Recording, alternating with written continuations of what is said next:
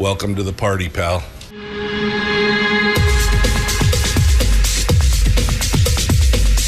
The Michael Dukes Show. The greed and the entitlement is astounding to me.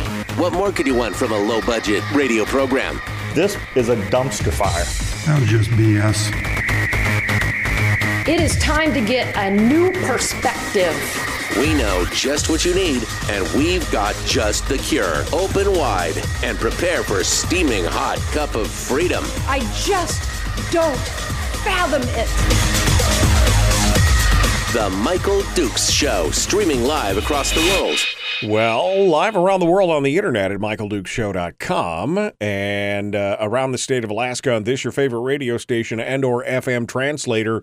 It is the Michael Dukes Show. Hello and good morning to you, my friends. Hello. Tuesday, just another beautiful day in paradise. The sunlight is creeping out and feeling pretty good about it. My daughter found her shoe last night. It's been missing for 2 months. It was out on the lawn. She chased the dog one night and lost her shoe and then could not find it. And lo and behold, there it was. That's the kind of stuff you find in spring around here in Alaska. That's where it just kind of pops up out of the stuff. It was she's like, oh, there it is. I see it now. Anyway, it's Tuesday, and that means a couple things. First and foremost, it means that Tuesday is the day we're going to be jumping into it with Brad Keithley from Alaskans for Sustainable Budgets, who comes on board to share with us the weekly top three. That is the top three items that he believes are important for us to pay attention to and be watching out for. That's going to be today's topics. We got today's topics include, and I quote, today's three topics are Dunleavy's talk of balance. What is the true goal of the top 20%? And that's really to make government grow and more. And then the critical question about oil taxes that no one is asking yet. And we'll be talking with Brad about that here in just a few moments as we pick things up with him after the first break mark here this morning. We'll be talking with him. And then in hour two, we'll be getting our betterment section done. That is our weekly PMA and life coaching lesson from our friend Chris Story, the man from Homer, who comes on board to chat with us about, again, positive things, getting your mind right, all the other things that we've got going on. It's a good day. It's a good day. It's a good day. It's been a good week so far. I hate to get too far ahead of myself, but I'm feeling like May may be the turnaround. Maybe I just needed a little, because 2023 has been a little rough for many folks in my circle of influence and beyond. And I'm hoping that the 1st of May marks a turnaround for a little bit more positive year this far. So Well, it's a hope anyway, right? That's the mantra that I'm working under right now. All right, so we got a few headlines that we're going to get into here and see what's going on. We'll also talk about some of the I guess I could run through real quick because here we are, day 15, right? Day 15 of the on the countdown, 15 days left of the potential session. That's all we've got going on right now. So what are we going to be looking at today in the legislature? Public testimony opportunities today. Well, today's pretty busy, but it all starts this afternoon at 1 p.m. in the House Military and Veterans Affairs Committee. HB 158 is going to be heard. It's a bill about the military and the Space Force.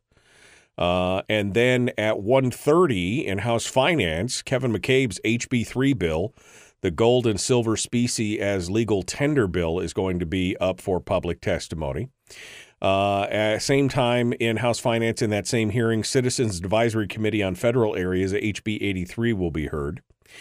At 1:30, again the same time, in Senate Transportation, There's a bill related to taxation on rental vehicles, SB 127, which, again, I don't know anything about that one.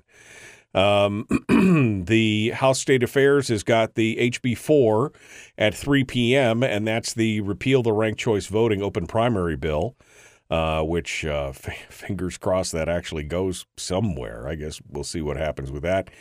At 3:30 in Senate Health and Social Services is HB 60, which is a bill about runaways, Department of Health duties, licensing, and info.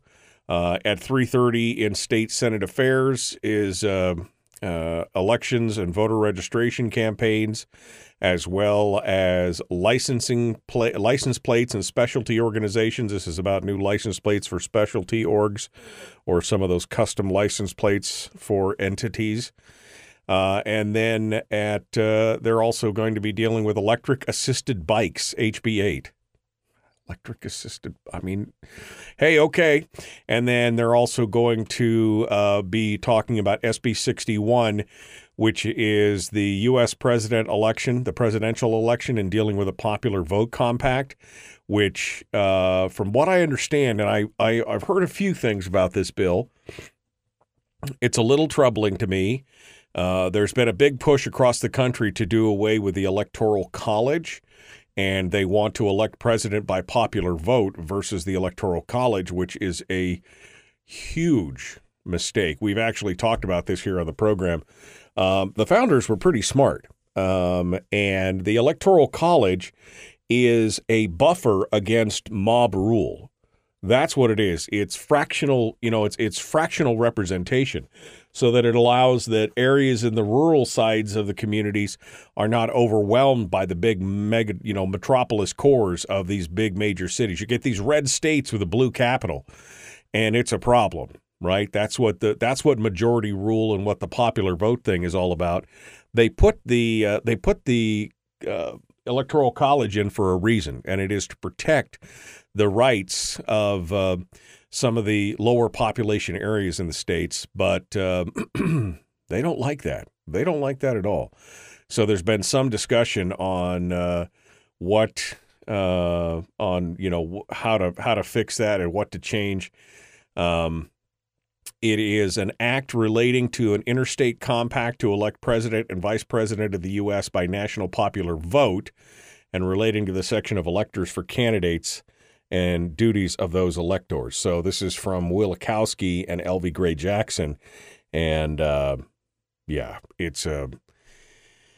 it's a problem. It is a problem. If you want all your major metropolitan cities to be the ones that basically elect the president and the vice president, then this is the one for you. If that's all you want, is the major urban areas to basically overrun the rural areas, this is a bill that you want to be voting for. I, for one, not a fan. Not a fan of this bill. But it's going to be up for, again, discussion and public testimony today in Senate State Affairs Committee at 3:30 p.m. So those are your opportunities for discussion today. Well, yesterday, the Alaska Senate approved a new formula for the PFD, and you knew it was coming. You knew it was going to happen, and they're making it the 75-25. So the government gets 75% with only 25% for the PFD, and Lyman Hoffman had the audacity to call this a fiscal plan. This is a fiscal plan. And Shelley Hughes said, a PFD cut is not a fiscal plan. This is not the whole. Interestingly enough, according to some of my well-placed sources inside the legislature, yes, I have well-placed sources inside the it's noted, although I see that the ADN really didn't make any mention of it, but both the Alaska Beacon and Must Read Alaska said Scott Kawasaki was absent, but according to my sources, he was in the building. He just did not want to go on record for this. I mean, that's what this is all about. He did not want to go on record for this bill. He was in the building, but excused from the vote, which, Come on, man. Seriously. I mean, you're supposed to be a stalwart champion of the dividend, and you didn't want to. And I think this is much ado about nothing, quite honestly, at this point, because first of all, it has to go to the House, where pretty much everybody has already said this is a non-starter for them. And the Senate majority, the Biden caucus majority, allowed their members to split on this. It was a 12-7 vote. 12-7 vote. Kawasaki was absent. That left 19 votes. So you had the three in the minority, right? And then Bill Wielechowski, Matt Clayman, Forrest Dunbar, and David Wilson all voted against which that's just like a marriage made in hell right there. Surprisingly enough, or I guess unsurprisingly, if you've been kind of following the debate around the PFD, George Rauscher, the Republican from Anchorage, voted for it. I mean, which, you know, he represents a fairly well-to-do area, a top 20% area for sure, and apparently is all okay with taking that money. I don't understand it personally. I can't wrap my brain around it, but there it is. Of course, the rest of the Democrats, as well as Bert Stedman, Click Bishop, Gary Stevens, as well, all voted in favor of it as well, because that's the only thing that they know how to do: spend. They just can't and Kathy Giessel. Kathy Giesel's the other Republican, and I air quotes Republican.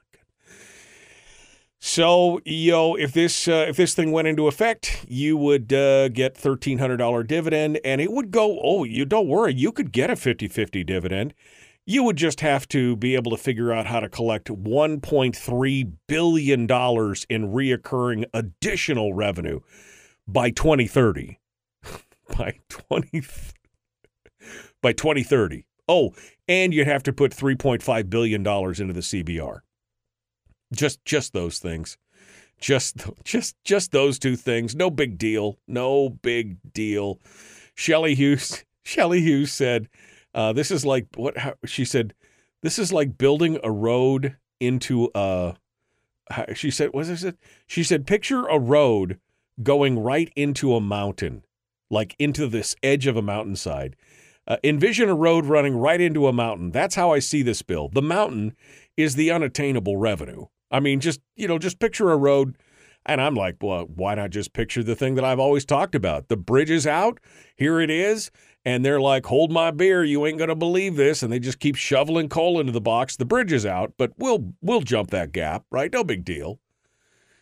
So, I mean, here it is. But then it's got to go over to the House.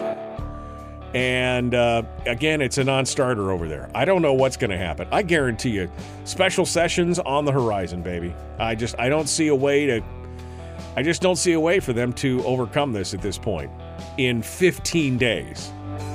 I mean, it takes 10 days at least for the conference committee bill. So we'll see what happens here.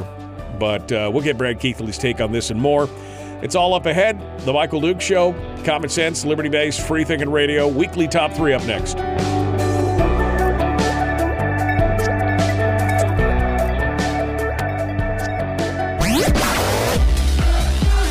Our light, our guide, and our trusted friend. Michael Duke Show.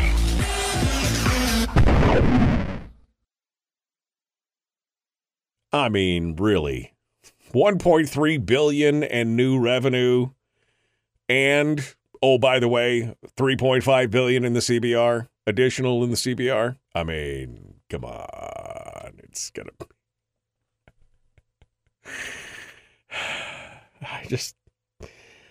And then they look at you with a straight face, and Lyman Hoffman with a straight face looked at the camera and said, "This is a fiscal plan." This is a fiscal plan. We're going to take all your money and spend it. That's a fiscal plan. Oh, wait a minute. I'm sorry. It was, and I appreciate that. It was Kaufman, not Rauscher. I apologize. It was Kaufman. Sorry, looking at too many things this morning. I'll correct that on the other side of the break there. All right. Not going to get a dividend. Breaking news, says Rick Williams. COVID-37 hits Juneau. It's always something. Yeah, I meant Kaufman. It was my fault. So thank you, guys. I'll get it squared away here. Just a second. I will amend my language on the other side. All right, well, let's get into this thing. Brad Keithley, Alaskans for Sustainable Budgets, is ready to join us. I mean, I hope he's ready. I mean, it's early. I know it's early. Yeah. Hey, how are you doing this morning? I'm doing good. You did promote Rauscher to the Senate. I mean, that's some plus. That was my fault. Too many things flying around in my head this morning. Easy to make a mistake when you talk for 10 hours plus on the radio every week. It's easy to step in it occasionally. It won't be the last mistake I make this week alone, let alone for today. So we'll get that squared away. How are things going, my friend? How you doing? They're doing great. Hey, the Shelley Hughes quote about running into the mountain was a good one. She also had a great retort to Kathy Giesel. Giesel was talking about, we need this money because we've got, people who are hungry and don't have food and, they need food stamps. So we need more money for staff, state staff to be able to send food staffs out. And Shelley's retort was, what if we just give them their PFD and let them buy their own groceries? Right. As opposed to running the money through government. It was a great retort. Yeah, no, I love this is Kathy Giesel, we need new revenue, not from oil. We need more revenue from other sources. We need to work hard so we can continue to provide the services that all of us depend on. Then she said, Giesel said the successive legislature's flat budgets have had consequences, pointing to seriously, flat budgets have had. Shut up. Just get out of the room. Just get out of the room. Is anybody buying the whole flat budgets consequences thing? It's obviously we had the largest budget in state history passed last year, but it's flat budgets. I just shut up. Well, except there's flat budgets except for the last three, and then yeah, except for the last three and a few. Then there was a couple of years of kind of flat budgets, and then there was years where we spent all this stuff from savings. So don't pay no attention to any of that flat budgets.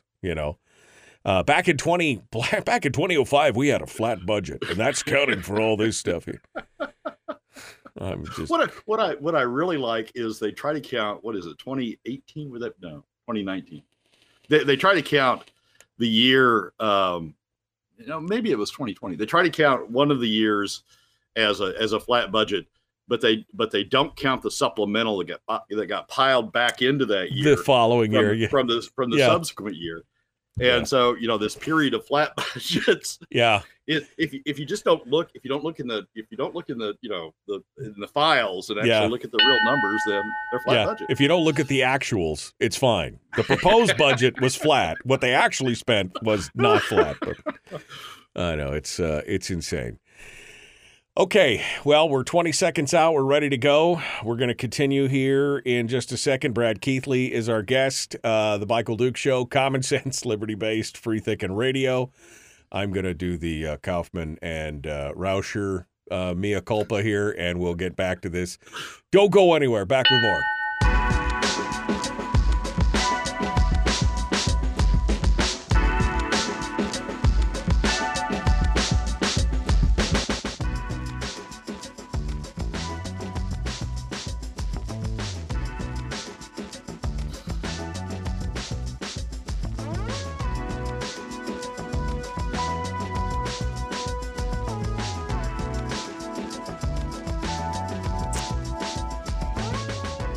Okay, welcome back to the program, The Michael Duke Show, Common Sense Radio. It's Tuesday, the weekly top three. But before I get into it with Brad, oh man, did I step in it. I made a mistake, which again, as I said earlier, will not be the last mistake I've made this week. Not blocking Harold, definitely a mistake. There was some other mistakes going on. But I said earlier that George Rauscher was the one that voted for the bill, which was totally – George Rauscher's in the House. I was James Kaufman. I don't know why Anyway, just one of those things. You talk for 10 hours a week live on the radio without a script, and you're eventually going to step in it, and I stepped in it. It was James Kaufman, Senator James Kaufman, not George Rauscher from the House. Sorry, George, my mistake. James Kaufman. I don't know why I swapped the faces in my brain, but there you go. Brad Keithley, Alaskans for Sustainable Budgets. Hello, my friend. Weekly top 3. Dunleavy has talking a lot about balance. He's talking a lot about how you can't take from one to give to the other and other, which sounds great on paper, but it's obviously nobody's listening. So hit us with the beginning of the weekly top 3 here. Well, I think sometimes you look for quotes that sort of summarize or capture the point you're trying to make and sort of play up that quote. And I think one of the governor's quotes from last week's press conference, where he announced that there wasn't a fiscal plan. Let's have a press conference to announce there's not a fiscal plan, but we hope there will be one. But one of the comments he made in last week's press conference, I think, is one of those quotes I'm going to be coming back to often. He said, "A broad-based solution that doesn't gouge or take huge parts from one sector or another, or penalize one sector or another, is probably the most important thing we can do." And I absolutely agree with that. He was talking about revenues and developing new revenues and a fiscal plan that doesn't gouge one sector or another. And I think that's a great quote. It's in fact the quote that applies to the Fiscal Policy Working Group and the work that they did a couple of years ago. It's the quote that probably applies to Ben Carpenter's Ways and Means Committee and the work they're doing. It's great to see the governor endorse it. Now, whether his plans have lived up to that's another question. But it's a quote that I think really captures what we're trying to do. One more time, a broad-based solution that doesn't gouge or take huge parts from one sector or another, or penalize one sector or another, is probably the most important thing we can do. And the converse of that is everybody's got to have some skin in the game. We shouldn't take too much from one sector. We shouldn't gouge one sector. We shouldn't, do POMV 2575 and take, solve the fiscal plan on the backs of middle and lower income Alaska families. But the converse of it is that everybody's got to have skin in the game. Everybody's got to put some skin in the game. And that means something from just like the Fiscal Policy Working Group proposed, something from the PFD, something from upper income Alaska families through some sort of revenue, something from the oil companies and so on. And I think that is sort of the key that we ought to be looking for. Yesterday's vote in the Senate was anything but that. It is, as Shelley Hughes put it, as Rob Myers put it, as Mike Schauer put it, as even Forrest Dunbar put it. And if somebody wants to see a surprising speech from yesterday's floor vote, go find Forrest Dunbar's, because that was a remarkably a remarkable speech in terms of the stand he was taking for middle and lower income Alaska families. As they noted yesterday, as all of those floor speeches noted yesterday, the 2575 plan, or as Bert talks about it, and as Lyman talks about it, the 7525 plan, putting government first, and appropriately, in their minds, appropriately so, putting government first and the 25% to Alaska families. The 2575 plan is anything but a balanced approach. It, as Shelley pointed out, as Rob pointed out, and as others pointed out, it funds government on the backs of middle and lower income Alaska families. And for anybody to think, Bert made this long speech where he was throwing out a bunch of numbers and trying to give people the big picture. Well, the big picture, what nobody noted was that the big picture is that 2575 doesn't solve the problem. If the problem is $1.3 billion Yep. which Bert kept coming back to do all the things we need to do. We need $1.3 billion in additional revenues. We need this. We need additional money in the CBR. If the number is $1.3 billion, 2575 doesn't give you $1.3 billion. It gives you $1 billion. It gives you enough to cover the deficit, projected deficit. If $1.3 billion is the total deficit you're looking at, gives you enough to cover the projected deficit, the sort of the build up to that over the next couple of years. But by the third year, we're back into deficits, and we need to remember that the Senate proposed 2575 is just a statute. And listening to all these people talk about, oh, it's a statute, and we're really making a solid case here, and we're really making a solid stand, and this is the fiscal solution for. Well, it's a statute, right? You've ignored the statute for the past. The statute that's already on the books for the past. So what faith should we have that the new statute you're enacting is going to do anything? And kudos to Sean McGuire for mentioning this. He's the only one of all the reporting that mentioned that the nonpartisan, quote unquote, legislative finance position projected that the 75-25 would leave the state with a deficit within 3 years. So it doesn't fix anything. It's not a long-term fiscal plan. It's a short-term Band-Aid on a spurting arterial wound. We're going to take 75%, and that just means in 3 years they'll come back and say, oh, 100%, 100%. It's got to be 100%. I mean, that's what's happening. No, they'll ratchet it down over time. It'll be 80-20. It'll be the 80-20 plan, and then the 85-15 plan, and then the 90-10 plan, and then maybe we'll get to the end of it. But Dunleavy has it right. Dunleavy has it right in terms of a little bit from everybody. No one gets gouged. Everybody contributes. And if everybody contributes, it's not that much from everybody. I mean, you got a POMB 50-50, which is consistent with what Hammond, believed in the first place. You take some from the oil companies. You take some from upper income Alaska families through a revenue measure that has them participating, unlike PFD cuts. You take some maybe from tourists. You take some from non-residents in some fashion, either through non-resident workers in the state, non-residents with income in the state, or non-residents spending money in the state as tourists.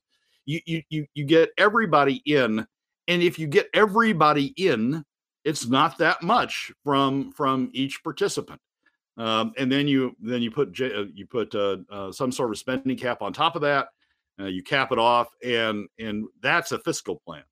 But this approach that the Senate passed yesterday is anything but a fiscal plan. It's, as I think you've got a great quote on that, it's a Band-Aid on top of the spouting arterial wound. Yeah, I mean, well, that's part of the problem all the time. We have to do something. We have to look like we're doing something. So we're trying to triage this, and we're snake bit, and they're like, oh, here's a lollipop. That'll help. I mean, it's not working. I mean, what you're doing is a short-term fix for a problem that you created, and you're looking like you want to try and fix it. But the bottom line is you're setting us up for failure in the future. Like you said, maybe in 3 years with this deficit, if everything went out the way they wanted with the 75-25, in 3 years, they may just turn it to zero, or they just may ratchet. Oh, now it's 80. Oh, now it's 85. Now it's 95.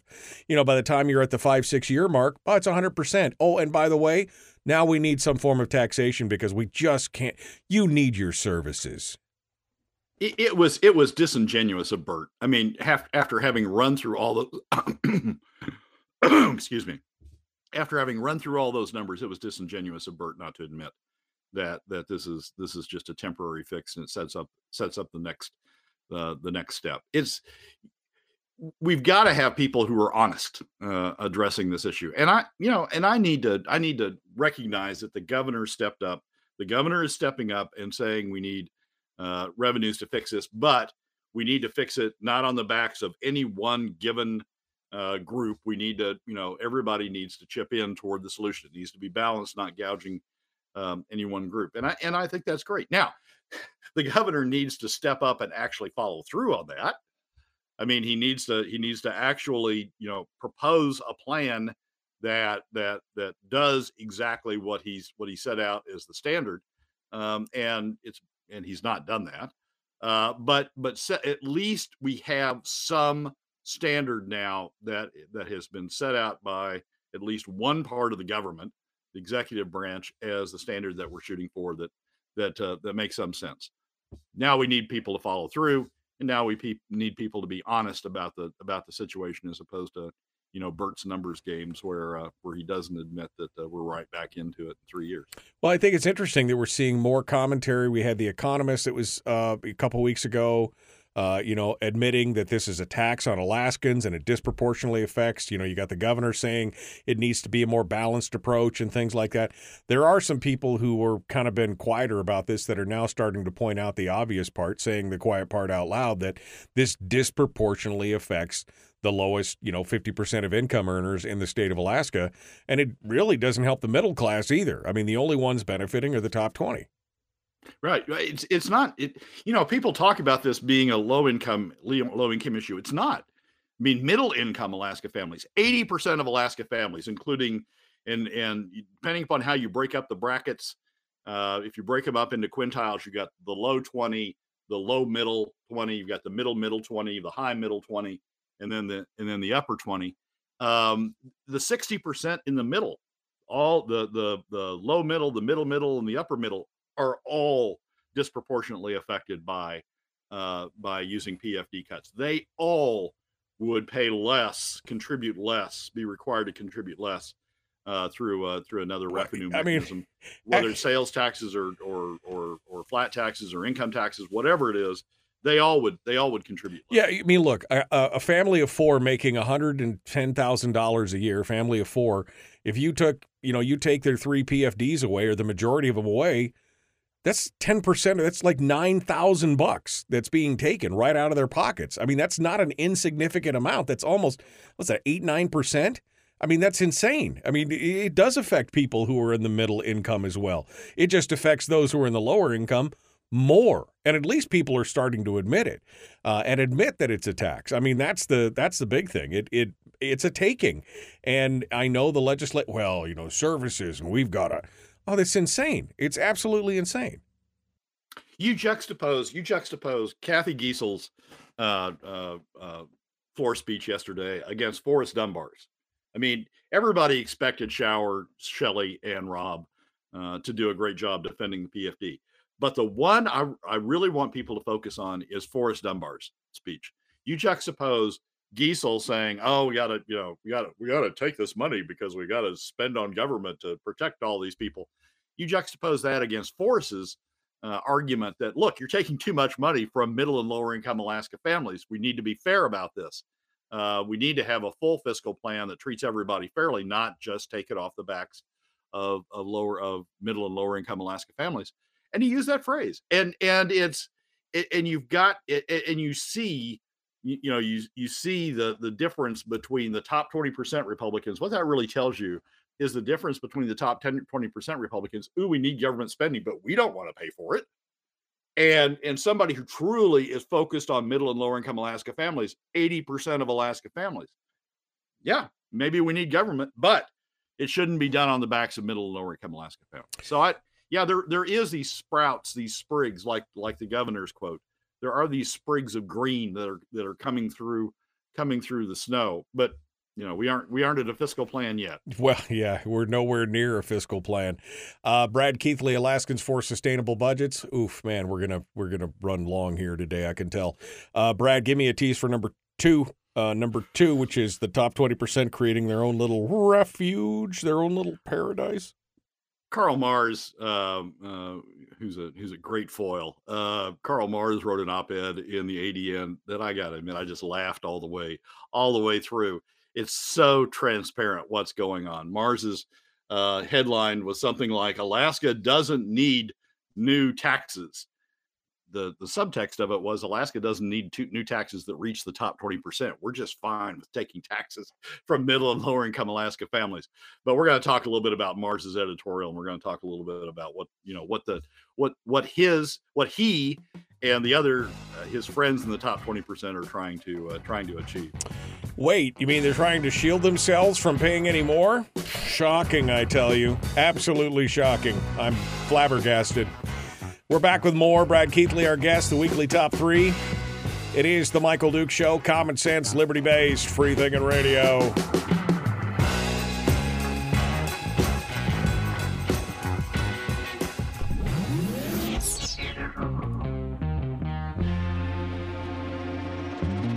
Listened to by more staffers in Juneau than any other show, because their bosses told them to.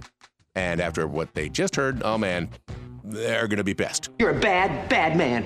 The Michael Duke Show.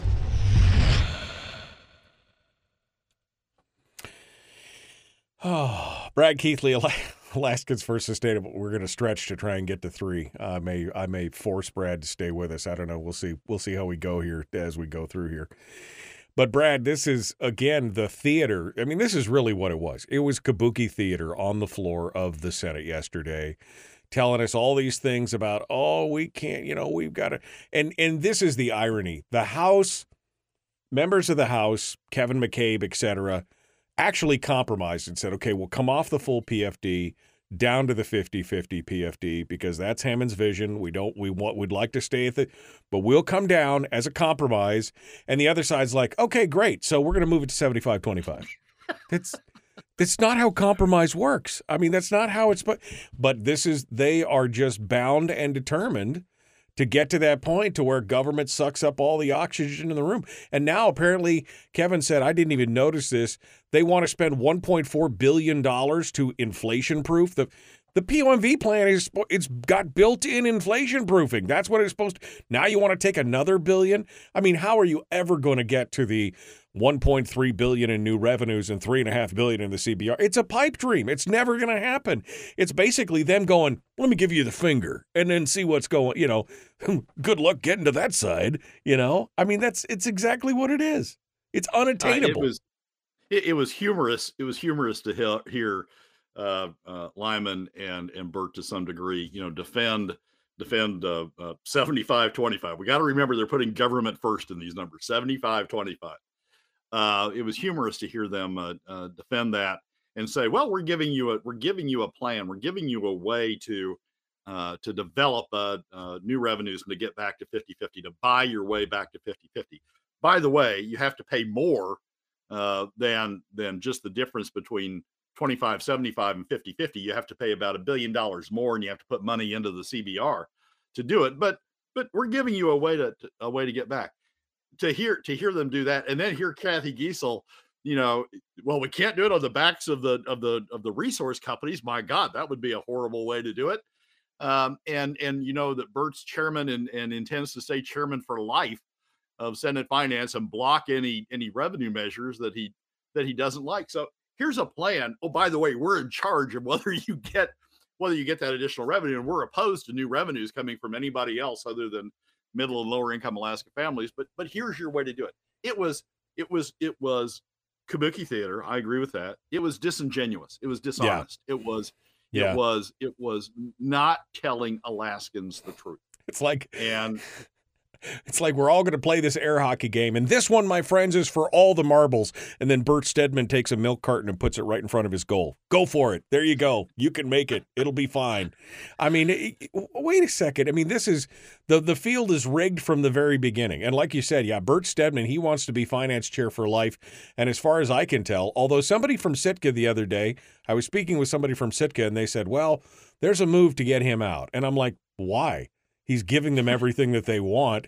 And there obviously is Seattle North for many of the people that are down there at Sitka, it seems like. So why would they want to change out Bert? Because he's giving them everything they want. It seems to be no indication in the last 15, 18 years that he's been in there that there's anybody that could move him off the dime right now. I mean, maybe. Well, and he and Lyman have shown, I mean, as with the Senate as closely divided as it truly is, if this Senate doesn't reflect the true division that's in there. With the Senate as divided as it truly is, Bert and Lyman, and Donnie are willing to go any direction, just as long as they're in power, just as long as they get to continue to be chairs or co-chairs. The senator from Fairbanks, Click Bishop, is another one of those. We'll go. We don't care what side we're on, as long as we're in power, as long as we're the ones that are able to do it. So that's the word. Power. Yeah. And so Bert is sitting there going, I'm just gonna keep playing the game, and I'll continue to be here. And yeah, you can earn your way back into it. You can pass all these revenues. Yeah. Try and do it through my committee, but you can pass all these revenues. Don't worry, I got it. It's all taken care of. Don't worry about it. I mean, come on, seriously. The walrus has spoken. All right. Dude, I'm so frustrated watching this. I mean, I knew this was going to be a bad year. I knew this was going to be a year where nothing was going to get done. Then we saw how the majority shook out. I knew it was going to be even worse. And now here it is. And this, my friends, is a stereotypical example of the direct application of the retention of power. That's exactly what it is. But you are 100% right. Click and Bert and all these guys would be like, I'll wear whatever animal you want on my lapel as long as I can still sit here at this table and be the one that directs everything. I don't care. It's all about pro-government spend at any cost. At any cost to the private sector. Doesn't matter what it does to the private sector. As long as our spend is protected, we're good to go. All right. On that happy thought, let's return for number two. Number two, which is, of course, them creating this utopia of government spend with absolutely no consequences for their donor class, the top 20%. Brad Keithley, Alaskans for Sustainable Budgets. Let's get to it. Here we go.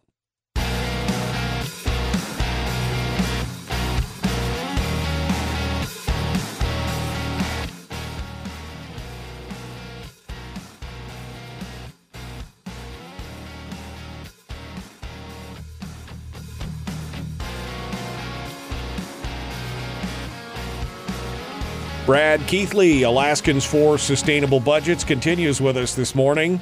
The weekly top three, we're only up to number two. Number two is the direct top 20% utopia that they're trying to create. Brad, hit me with your thoughts on what's going on right now with the powers that be in the legislature. Well, Karl Marx writes these op-eds near the end of every session, and it's intended to, flail the flag of no taxes, and it's really the same op-ed, just written every year with a few new words. But this one is Alaska doesn't need new taxes. Well, we already have taxes. PFD cuts are taxes. We're long since past recognizing that. So what Mars is really trying to do is say we don't need taxes on the top 20%. We need to continue harvesting the taxes we have on middle and lower income Alaska families, PFD cuts. We need to continue relying on those. We don't need new taxes that might reach the top 20%. And what's really going on here, and I'm sure I'm repeating myself from prior programs, but what's really going on here is the top 20% are trying to create this tax haven nirvana, this Alaska tax haven nirvana, where they get all the government services they want, increase K through 12, the university fully funded, big capital budget, so the contractor portion of the top 20% get all the profits they need. Child care. Now we're going to have government subsidized child care. That's in the Senate. That's in the Senate budget, where they have all of these government services, but they don't have to pay for it by pushing the cost down to middle and lower income Alaska families. And they keep trying to sell Alaska as no taxes. We're a no tax state. Well, it's no taxes for the top 20%. It's a great tax haven for the top 20%. We're sort of like one of these Caribbean countries now. We're a tax haven, but we're only a tax haven for a portion of the population. We're a tax haven for those in the top 20%. We're not a tax haven for anybody else. So you get this nirvana out there of fully funded government services, a lot of government services.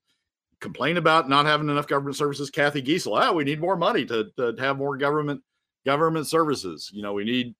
Teachers need more money. Well, let's just give more money to the BSA. Let's create more money for K through 12. The university, we need the university for stuff, whatever we need the university for. Let's give them more money. Roger Hickel needs more capital budget. Well, let's give him some more money. Let's increase the capital budget. But let's make sure that we don't have to pay for it. And when you read these op-eds, you really need to understand what they're arguing for. They're arguing for no taxes on themselves. Right, because They don't care. Before they don't care about anybody else. Yeah, and again, I mean, some of the commentary and things like, oh, you're just for taxes. We are. Okay, let me point it out. Let me come to me first. Let me come to me. We are already being taxed. Everybody in the state's being taxed. Unfortunately, it's disproportionately affecting the lowest 60% of income earners to the majority of the extent, even the lowest 80%. We are already being taxed. That's the bottom line. I mean, right, Brad? I mean, that's the point. The point is what we have right now protects government spend above all else. And as you said accurately, I think that word works well, harvests it from the lowest 80%, which are that's the vast majority of the population. The top 20% is a smaller slice, fractionally smaller slice. And they are the ones that are going like, sure, go ahead, make that new program, no problem. We're happy with it. We'll create a company that actually services that and takes money from the government for that. We'll do that. That's a good idea, Cap. That's an entrepreneurship. Yeah. The no taxes. I mean, I've become very intolerant of those who go around saying no taxes, no taxes. We already have taxes. What you're really arguing for is no taxes on the top 20%. That's just the basics of what you're arguing for. And that's, if you're in the top 20%, I understand why you're doing that. If you're in the bottom 80%, I don't quite get why you're doing that, because you're just helping out the top 20% keep their nirvana.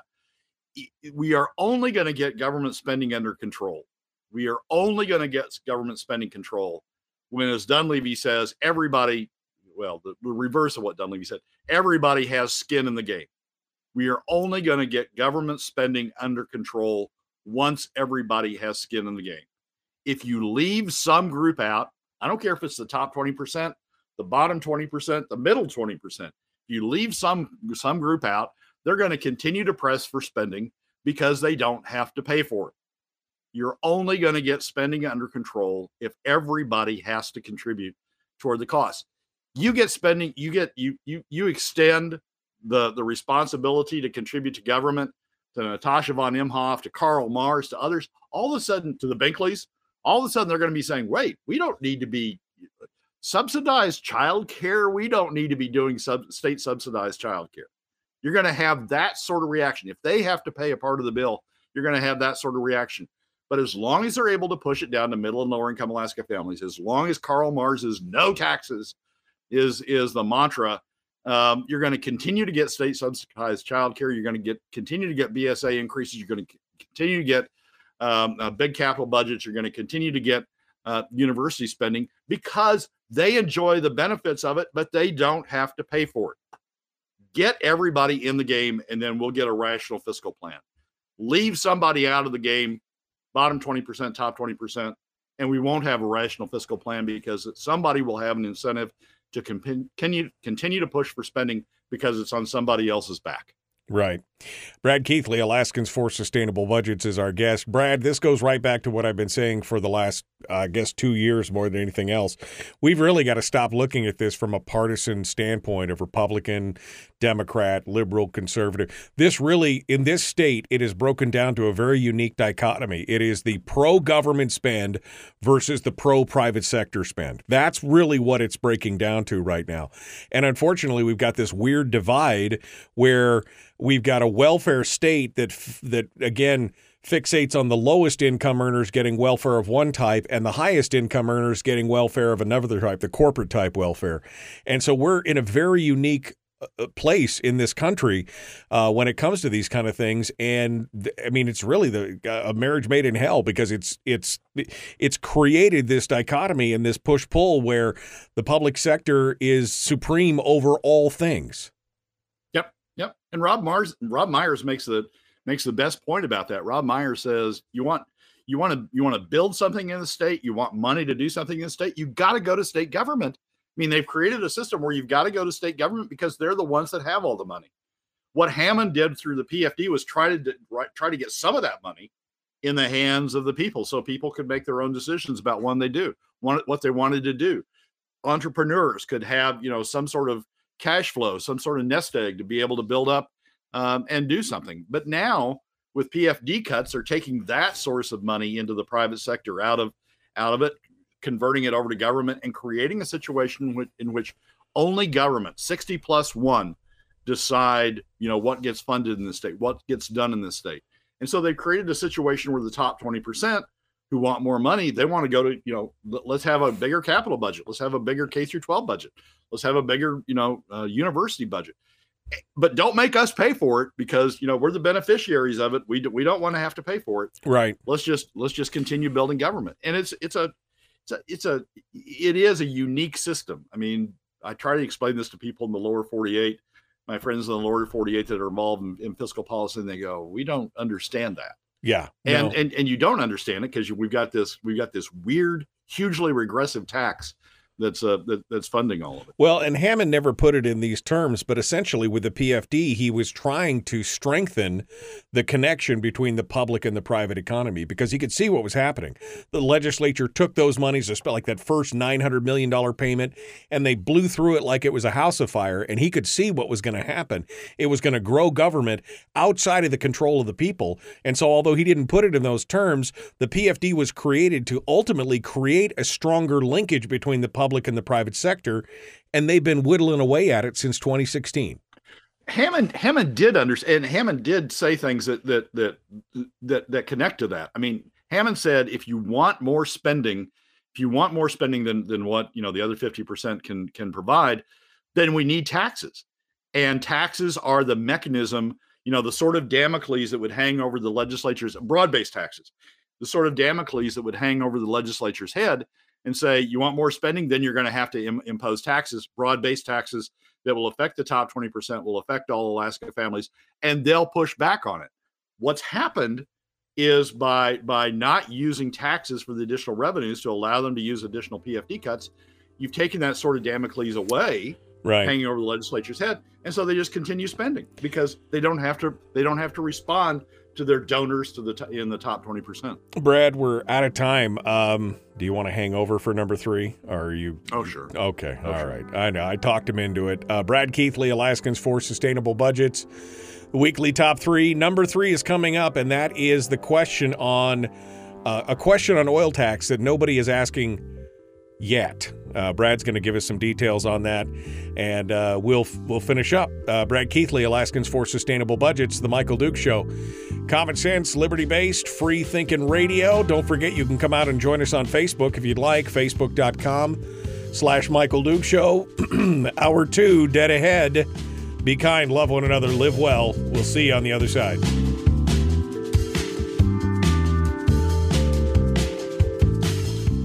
I mean, tell me how you really feel.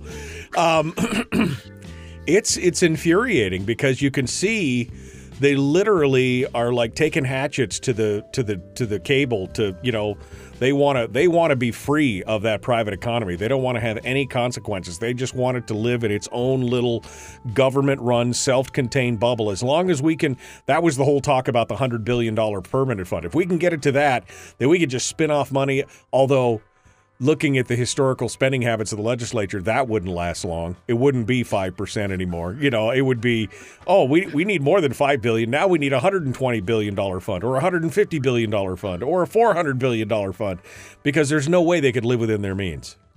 To that point, it's interesting to see the evolution of the discussion of 25-75. I refuse to say 75-25, 25-75.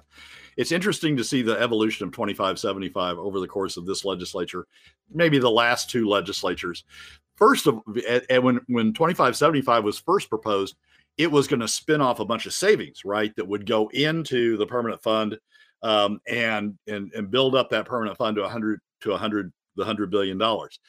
They no longer talk about it that way. The reason they no longer talk about it that way is spending has increased to the point that they need 25-75 just to pay for ongoing government expenses. I mean, the Senate budget this year is at 25-75, and it's got a $90 million, a fraction of 1%. They got a $90 million surplus that'll be eaten up before the budget before the budget fully goes through, and that's all that's left out of this huge surplus that they said they were going to run with 25-75. when last legislature, earlier this legislature, when they talked about 25-75, it was going to get us through the next 10 years without deficits, and then we'd address it at the end of the 10-year period. Now it gets us through 2 years before we run back into deficits. And what's happened is spending is creeping right on up. 25-75. Well, that's all that government money. Let's have a bigger capital budget. Let's do the BSA. Let's do K through 12. Let's fully fund the immediately consumed. Immediately consumed. It won't be 24 months and they'll be right back to the drawing board again, because it is not a fiscal plan. It is not a fiscal plan. They're just like, fill the hole. It's like the bucket with the hole in the bottom, and they just keep shoveling stuff into it, and they're like, well, I don't know why this bucket won't fill up, because you're spending it faster than you can put it in there. That's for sure. Jim asked the question, Brad, and this is a good one for you. When you're talking about the top 20% and the lower 80%, what income ranges are you talking about? When you're talking top 20% is about $120,000 household income and above. Yeah, in Alaska. Yeah. So top 20% is a pretty significant chunk. But even then, like I said, when you're talking about lower to middle income or even high middle income in the $100,000 range for a family of four, I mean, that's a significant amount of money when you're talking about taking 8, 9, 10% out of it every year. It still hurts. I mean, I guarantee around my house, it still hurts. When you see that, when you've got 4 or 5 people, 6 people are supposed to get dividends, and all of a sudden it's crickets, you're like, ooh, that was stuff that we could have really done some good with, and you can't do it, and it's taxed right out the door. Yep, it's and at the lower level, of the top 20%, it's still fairly close. I mean, it's still. A flat tax and PFD cuts take just about the same at the lower level of top 20%. It's once you kick in, I mean, to some degree, the proposal on an income tax that would kick in at $200,000 had it right. That's really where you start feeling the difference between PFD cuts and a flat tax. Brad Keithley, Alaskans for Sustainable Budgets. I was going to ask you, more of your thoughts on the floor session yesterday, because I only got a chance to watch a couple of the speeches. I couldn't make it through Bert's speech because I just started to watch it, and then I was like, no, I can't. I'm getting dumber by the minute. I cannot do that. But there was a lot of that whole, well, the government really takes care of you in every aspect, so we have to make sure that it's fully funded. And I kept thinking, if you gave Alaskan families, the average family of 3 or 4, their full dividend, that would probably go a lot further than trying to provide somebody with services that they may need or they may utilize or may never utilize, especially the lower middle income folks. I mean, they don't qualify for most of that stuff, and you're taking it right out of their pockets. Yeah, Shelley had a great, as I said earlier, Shelley had a great rejoinder to Kathy Giesel when Kathy was saying, we need this government money because we need to fund people to send out food stamps. And Shelley said, well, why don't we just give the dividend to those in the lower income Alaska families so they can pay for their own groceries as opposed to having to wait for government to come along to pay for it. People need to watch. If you're really interested in the floor debate yesterday, you need to watch Rob and Shelley and Shower, but also include Forrest Dunbar's speech in there. I was sort of shocked.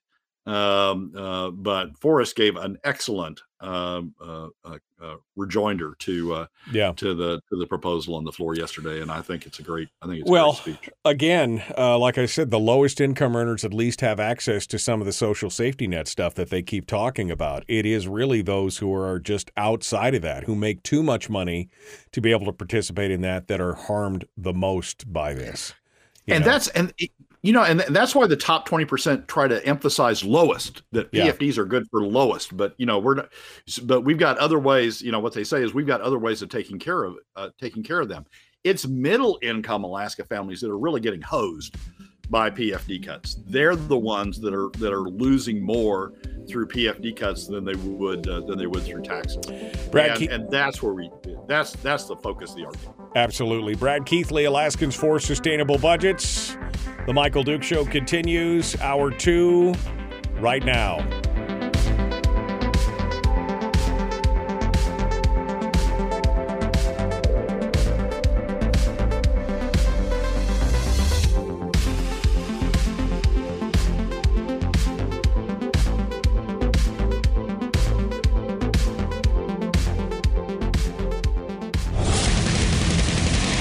Whoa, buddy. Put that thing back in its holster. We haven't gone anywhere.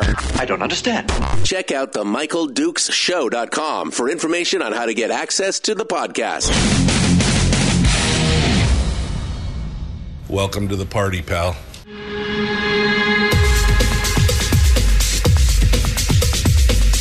The Michael Dukes Show. The greed and the entitlement is astounding to me.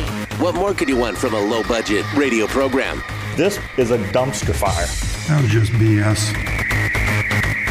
It is time to get a new perspective.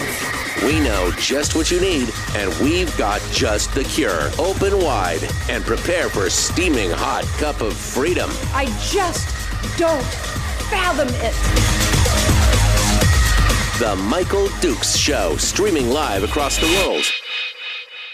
Across the world on the internet at MichaelDukesShow.com and across the state of Alaska on this, your favorite radio station and or FM translator. Welcome to Tuesday. No, I did not bring tacos. I'm sorry. You're on your own on that one. We're ready to jump back into it, though. We held over our guest, Brad Keithley, Alaskans for Sustainable Budgets, is normally with us in hour one to go through the weekly top three, but we were so verbose telling you all about how we really feel about this stuff that we never even got up to number three. And Brad was kind enough to continue with us and stick around for the third part of today's program. And so we jump over to him and join him right now. Brad Keithley, Alaskans for Sustainable Budgets. Brad, thanks for sticking with us. I really appreciate it. So number three. And by the way, you missed a lot of the good in-between stuff. You can go back and listen to it on the podcast, the behind the commercial break stuff. Lots more good stuff peeled out there.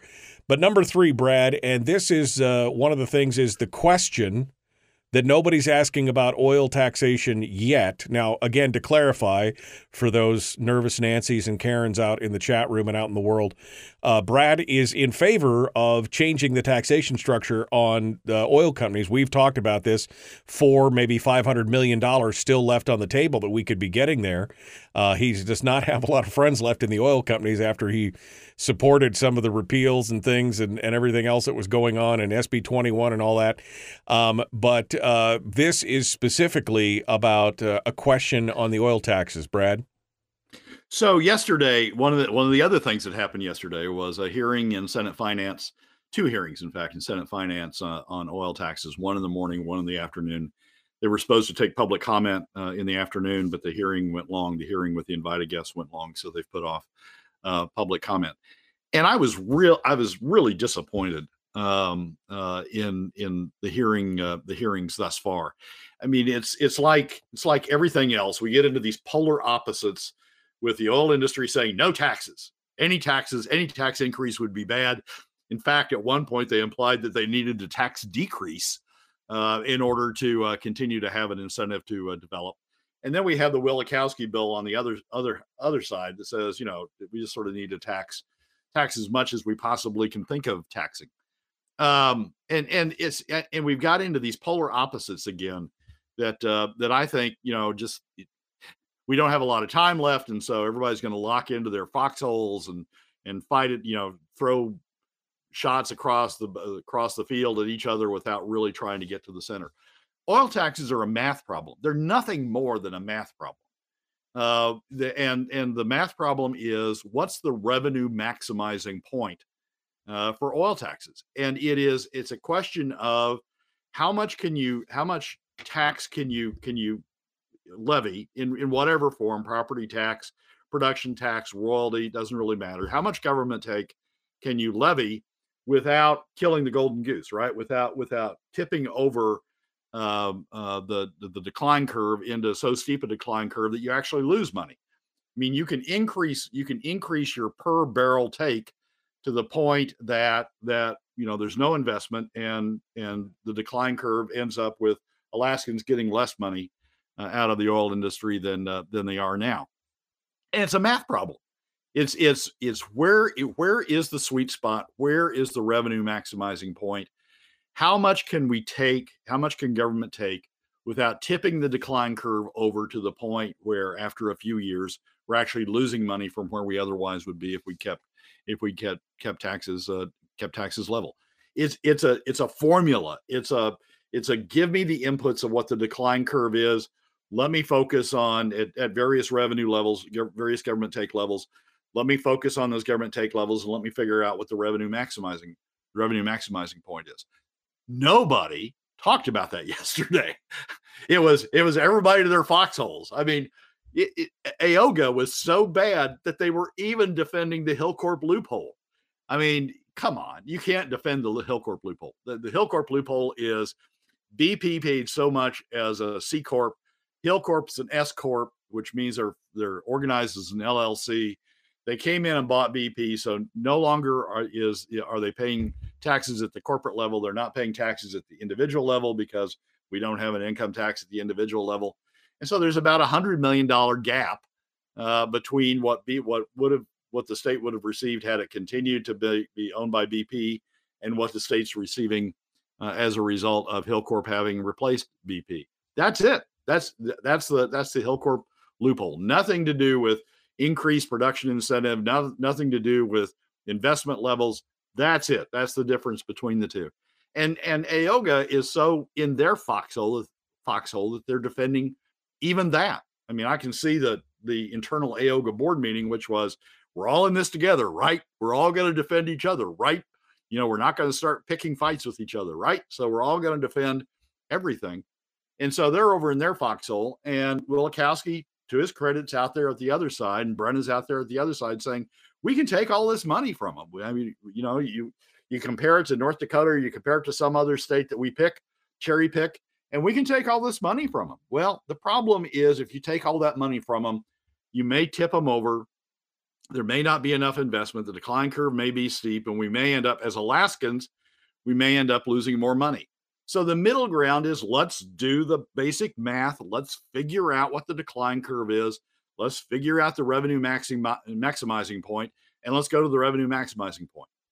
No, crickets on that issue. Department of Revenue spoke.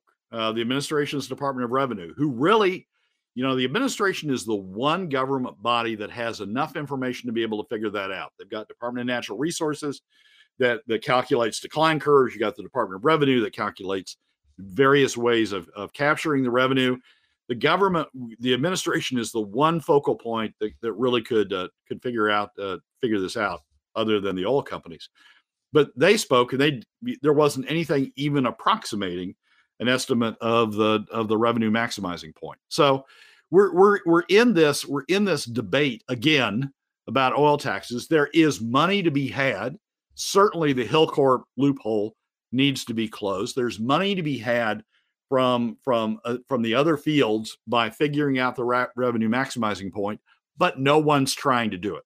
And if we continue down this road of everybody in their foxholes, nobody trying to figure out, nobody doing the math calculation, nobody figuring out the math problem, we're never going to get to an answer. We're going to keep, as you and I have talked about on various other things about fiscal policy, we're going to keep running from one side of the ship to the other side of the ship, capsizing ourselves over. That's the problem with focusing on the extremes, right? The extreme of, we'll take $1.5 billion on the one side, or 1.3 or whatever the number is, or no, leave it exactly like it is. We're doing just fine. Everything, it's the extremes. There's no discussion, and it doesn't seem there's like any real push to find the middle. Now, the House has been talking about a change in the oil tax structure, but in the fiscal policy working group thing, they were talking about like $300 million.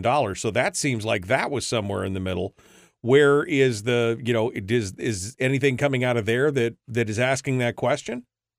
The House has talked about closing the Hillcorp loophole. They've talked about some adjustments on the per barrel credits, but I've not seen, even on the House side, I've not seen a presentation on the revenue maximizing point and calculating the revenue maximizing point. It's a simple math calculation.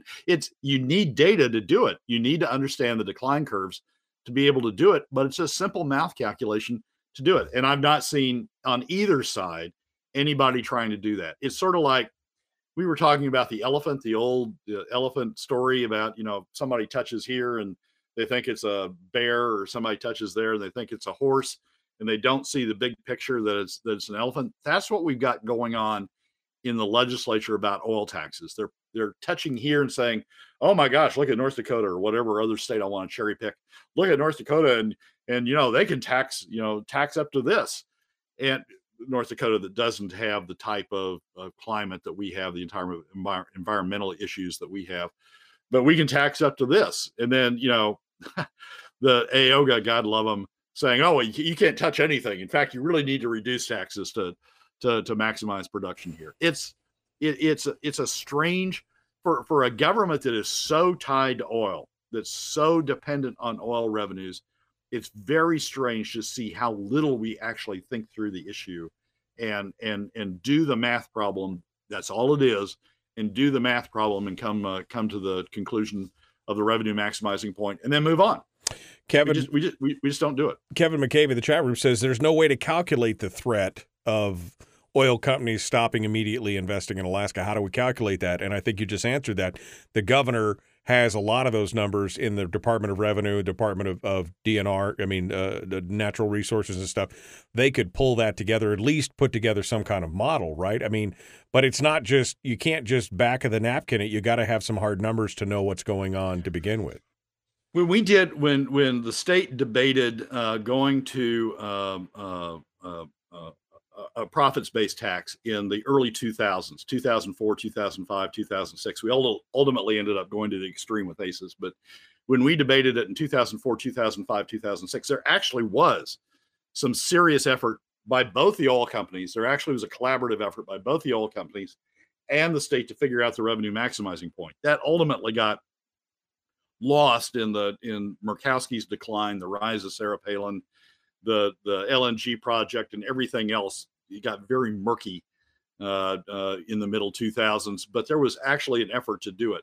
It is calculable. I mean, it takes effort. It takes concentration. It takes an understanding of the international oil industry, and we hired experts back in the middle 2000s to do it. It is possible to do it. The state was on track to do it in the middle 2000s, and then it blew up with Palin and Murkowski. But it's not. I mean, we shouldn't dismiss it and say there's no way to do it. There is a way to do it, and the effort, the administration needs to put in the effort to do it. The legislature may need to hire experts to do it, but there is a way to do it. And just waving your hands and saying, "Well, I can't do that," is the wrong answer. Right. Because if you're looking for the true solution, which is some form of taxation that increases without pushing them over the edge of lack of investment, you've got to find the sweet spot, and you can't do it by throwing darts at the board. You've got to have the information to do it. So it's going to take a little effort and a little money and some experts, maybe some cooperation from the oil company if they're willing to do it. I don't know if they'd even be willing to do it at this point. Yeah, I lived through that effort in 2004, 2005, 2006. It was a very good effort. I mean, there were people who were really trying to legitimately 7, 8. It went on after that, legitimately trying to come to the right answer. And we sort of got there, but then didn't get there in the end because of the Palin issues. Right. I got off the ball at that point. And Vico contributed to that as well. Yeah. Brad Keithley, Alaskans for Sustainable Budgets. Final thoughts here, Brad, as we wrap things up on the weekly top 3 in the last 15 days of the session. I think we're if we're headed for a special session, that's fine. Special session on fiscal matters, getting a financial plan, that's fine. I think Dunleavy's got the right goal out there in talking about everybody gives a little. I think there has to be some hard effort put in on the oil tax side to find the right answer, but the answer's out there, and we just need to put in the effort to find it. They need to contribute. Alaskans need to contribute to some degree, but we need to do it fairly across all Alaska families. And if we need to push that to a special session, let's do it. And let's get it underway. Brad Keithley, Alaskans for Sustainable Budgets. Thank you, Brad, for sticking over. We appreciate it. Folks, we got Michael, more. As always, thanks for having me. Folks, we got Chris Story coming up next. The 3 L's to a good life is going to be his topic. We're going to be jumping into that here in just a minute. The Michael Duke Show, Common Sense Radio.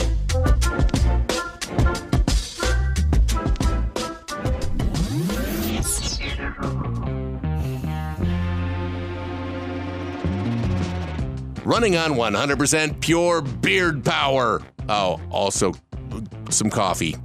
We dip our beard in coffee. Ha, nice beard. The Michael Duke Show.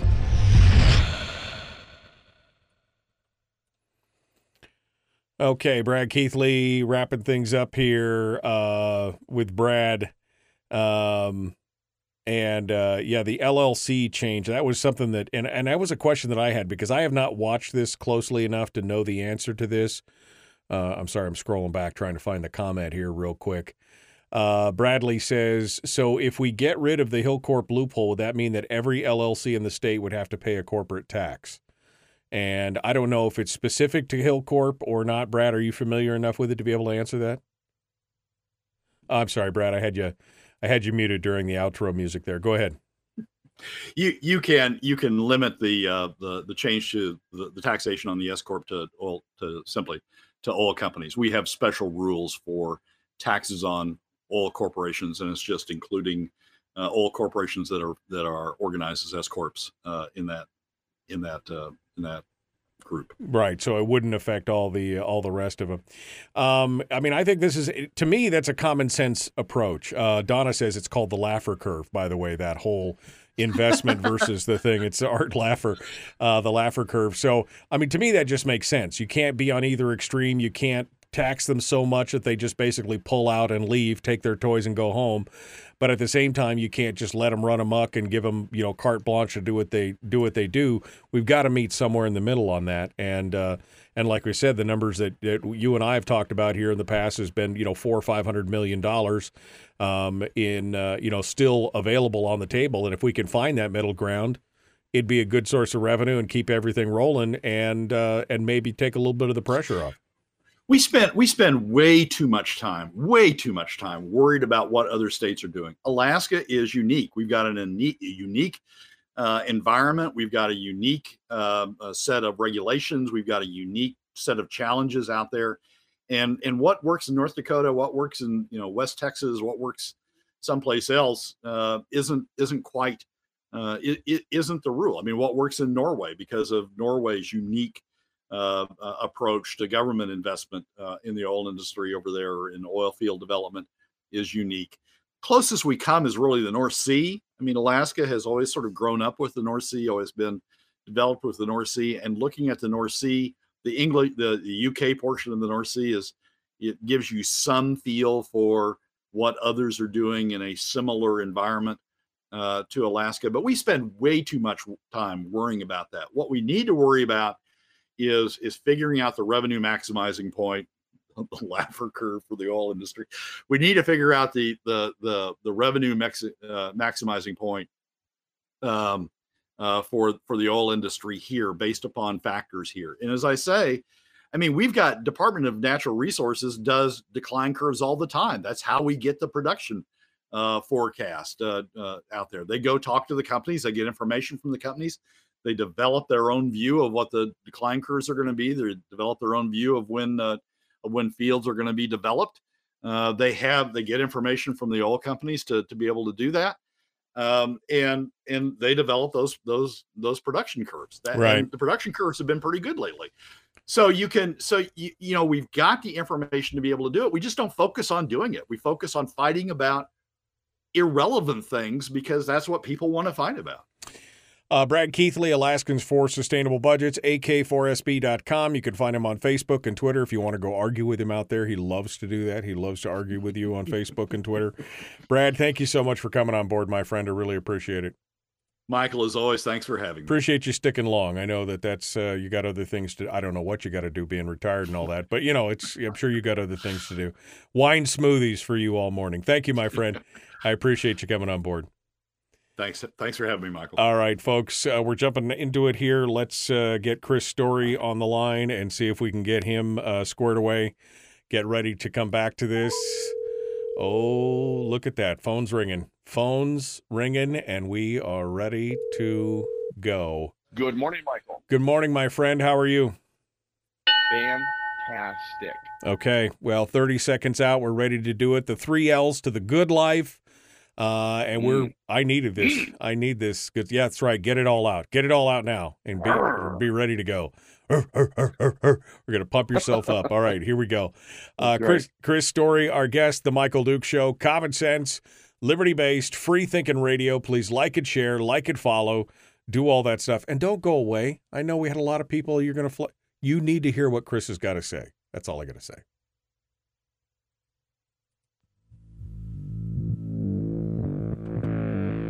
Public enema number one. Oh, wait, sorry. Public enemy number one, which makes more sense. On the other hand, he's a little bit of a pain in the Michael Duke Show. I don't know what you mean. I have no idea what you're talking about. It's okay. Chris Story is here to save the day, to bring us up with our moment of positivity, the betterment segment of the program, where he helps us live our lives on top of the world a little bit better each and every day. Today, his topic is the 3 L's to a good life, which I believe are leisure, laudanum, and liquor. But I mean, no, it could be anyone. What, I don't know. 3 L's to a good life. Mr. Story, tell me what's going on here. How am I going to get better? Tell me all about it. Laudanum, isn't that from like the 1800s yeah, or something? Yeah. How old are you? I was just looking for L words. Laudanum's a little bit of opium kind of thing. Anyway, opium for the masses. That's what Chris Story is. What's going on? Good morning, Michael. I've been thinking about a failure of mine. So it's twofold. It's a failure, and yet it's one of the things I'm most proud of in my life. So it's sort of this conundrum, and I thought, who better to share it with than Michael Dukes? Hashtag feels good, feels bad, man. I mean, what? It's...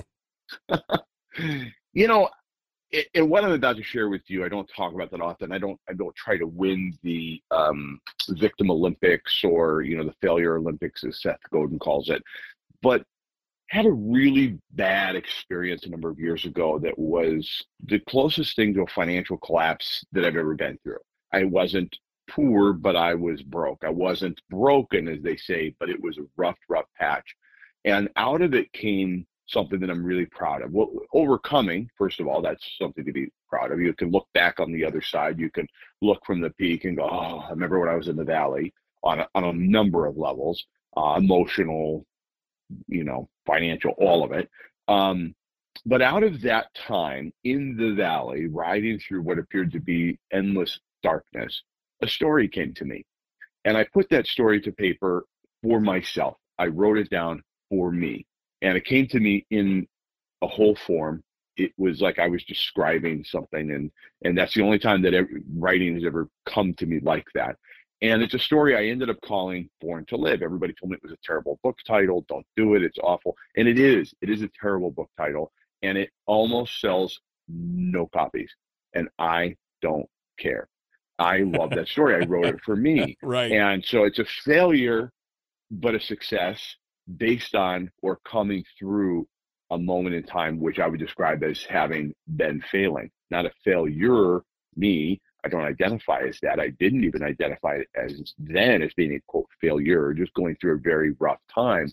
And I could see that it was a shadow. I could see that it was a very dark valley type of place. And out of it, again, came this story. And so, again, I wrote the book called Born to Live because, again, it was a very, very short little story, came to me. I put it out into the world because I thought if it could help just one person, then I owe it to myself and I owe it to that person to share this with the world. The essence of the book is a philosophy. And that philosophy is, well, the story is about a guy, first off, that's really down on his luck. That sounded familiar. And he finds purpose. And in the story, on the literal road to hope, he finds purpose. But it became a great metaphor. And out of it came a philosophy, which I call the 3 L's to the good life. And I've spoken about this to groups of people. And I talk about it kind of constantly in other ways, but not as direct as I'm telling you. But those 3 L's that came out of that book, which was born of this horrible time, are, number one, the first L is to look forward. And we'll go through them all independently unless you just kick me off the air. Look forward, learn from the past, and then live in the present. Living in the present is the crux of it all. But essentially, these 3 L's encompass a philosophy that I kind of was living by, but I really, once codified in writing, once I put it down on paper in front of me and I saw it, I said, oh, this is it. This is where it's at. So looking forward is all about goal setting, stuff you and I talk about all the time. No, I mean, I think that's because, we know people who have been stuck in the past, right? I mean, it's the guy from high school that was, the high school. He was the captain of the football team and everything's great, but you see him today and he's, working a blue collar job. And every time he gets together with his buddies, all he can talk about is the good old days of high school and things like that. I mean, I'm not chastising him. I'm just saying he's kind of trapped in the past. He's not looking forward. So instead of learning from the past and looking to the future, he's just kind of stuck there, and we've seen that. And then we've seen the other side of that, which is just daydreamers, right? They're always looking to the future. They're never living in the moment. They're never learning from their mistakes. They're not moving forward because they're so fixated on this future thing that they're not doing the work today to get to the future. So there's people on both sides of this equation. So it takes a balance of that looking forward, just thinking about that. Okay, I'm going to set some goals. But if you can't be happy with who you are today, then likely you're not going to be happy with who you become into the future if you actually attain and achieve that goal. So it's just as you said, stuck in the past, be it of old glory days or even kind of reveling in trauma could be something that is, you just become almost addicted to it and it becomes your identity. I'm reading a great new book. I highly recommend it. It's called Magic Words by Jonah Berger. In fact, I just reached out to him yesterday and invited him to be a guest on my show because I just love his work. But he talks about identity, that we can attach identity to a word just by simply adding ER. It's like, do not lie. No. Do not be a liar is far more powerful. So just little kind of twists of semantics, it almost seems, but truly when you become or adopt an identity of somebody, like say, for example, you're looking forward to becoming an investor. Well, adopt the identity of an investor today, and you may not have achieved the first investment yet, but you're looking forward to it. And you're living in the present as though you're already there by your identity, by your actions, by your behaviors. Because what would an investor do? Would an investor go lease that brand new vehicle with zero payback and zero return? Or would an investor make this choice relative to a vehicle? Or would an investor choose to save this but spend and invest over there? So there's just ways to kind of game the system, if you will. Still setting goals and looking forward, but don't live there. And that's one of the characters that came to me in this dark time, was a character that really literally spoke to me and said, you're living in a distant future. You need to deal with the present. Yes, set the goal, plan to climb to the peak, but don't live there yet. You've got to live right here in the present, and you better enjoy it. It's like the person who really wants to lose a lot of weight, but hates themselves now. Well, they just probably will A, never achieve the goal, or B, even when you do, still not be happy with yourself, never happy, and then boom, boomerang right back to where you were. Right. And again, to your point about living in the past where, oh, those were the days, my God, that's when life was good in America. Oh man, right. when I used to, or I can't, I failed so hard, I just can't escape my own shadow of that late afternoon where I fell down. Right. Yeah, it's not just the football hero who's like remembering the good old days. It's people who are living in past trauma and can't get beyond that as well. I'm a victim. Like you and me who were on the bench. Yeah, exactly. I mean, I'm never going to be nothing because I never got called up from the third string kind of thing, And so, yeah, I mean, it's definitely and I have bounced back and forth occasionally between both those things, getting locked into a long-term daydream of this is what my goal is, never really putting pen to paper to say, okay, if that's my goal, how do I get there? It's just like it's easier to live in the dream than it is to actually work for the dream. And I've been times when I was like, oh, if only I would have invested in Apple or something, back in the day, if only I had thrown some money at that Bitcoin, if only I had, living back in the regrets and everything else. And all you got to do again is learn from those things and then keep your eye on the future while enjoying. And that's what you were talking about it too. These people who are like so consumed by the destination, they never enjoy the parts of the journey that are enjoyable. You've got to find joy in the doing as well as the achieving. And careful not to borrow, because people will lend you their story. People will lend you their failures. People will lend you their fears. And you have to be careful not to borrow that. We see this a lot in real estate. Oh, my uncle had a triplex one time. Oh, man, awful experience. In fact, he lost it in foreclosure, or the tenants were awful and started, they were dealing horse. Michael, that's a euphemism for heroin, just so you know. Yeah. Smack, I know. I know. Say today. I know. But you could borrow that experience from your uncle, who means well when he's sharing it with you, means well to provide guidance and look what I went through. Don't walk through the same trials and tribulations and fire that I've been through, kid, just avoid it. And suddenly you're borrowing that identity or that story or of his past or her past, and not recognizing that you can learn from their experience without having to either adopt their fears and their exact experience and just learn from it and move forward into your own walk of life. Because you're going to make we all learn best by making our own mistakes, of course, but it's nice to avoid some by learning from history, or you'd be doomed to repeat it. I always remember that old phrase that, experience is the best teacher, but they never finish it, because the end of that is, especially when it's somebody else's experience. If I see the guy put his hand on the hot stove, I know not to put my hand on the hot stove, right? I mean, that's just and I don't need to go, well, I've got to learn for myself. Oh, God, that is hot. I don't need to. But the admonition is careful not to assume that identity. Take the information from their experience, but don't assume their identity is, so I'll never invest. Oh, I'll never run. Well, my uncle's cousin's brother had a heart attack when he ran. I'm not doing that. I would never assume their identity, because how stupid would you have to be to put your hand on a hot stove? Okay, I mean, come on, seriously. But it's a perfect example of what you're talking about.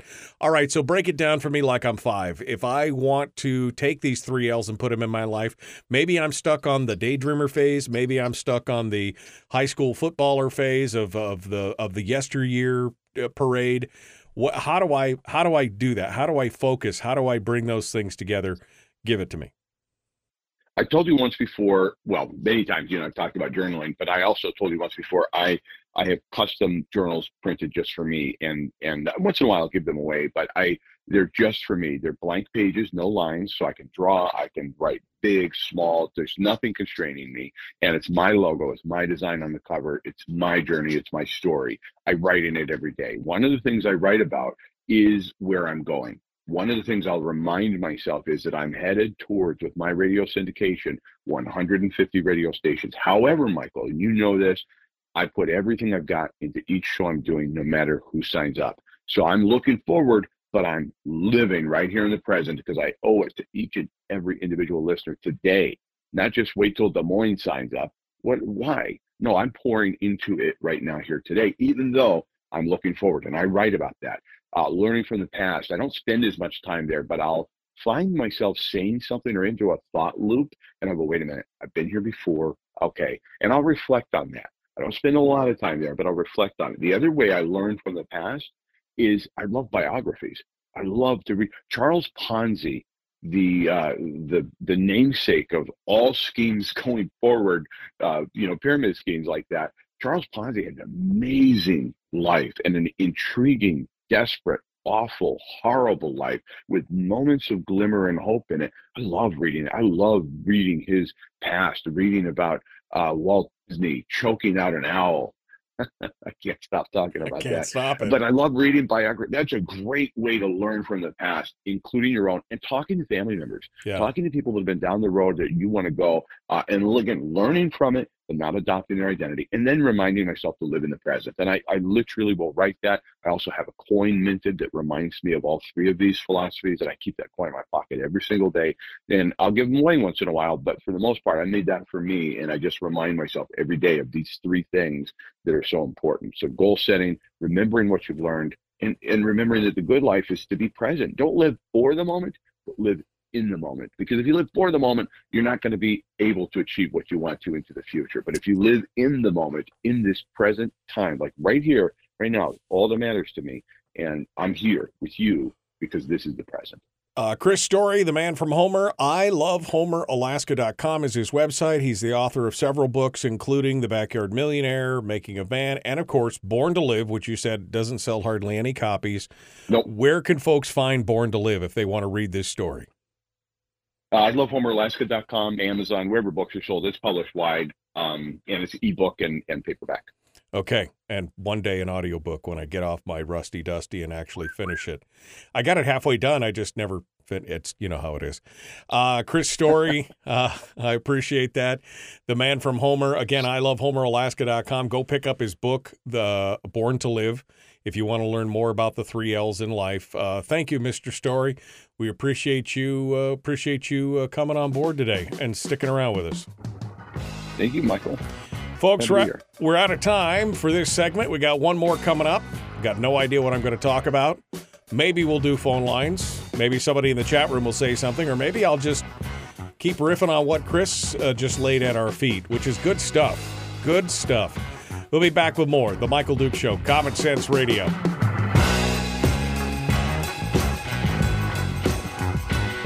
We're broadcasting live through a series of tubes. Allowing all of these entities to provide streaming stuff going on the internet. Well, it's kind of hard to explain. Sorry.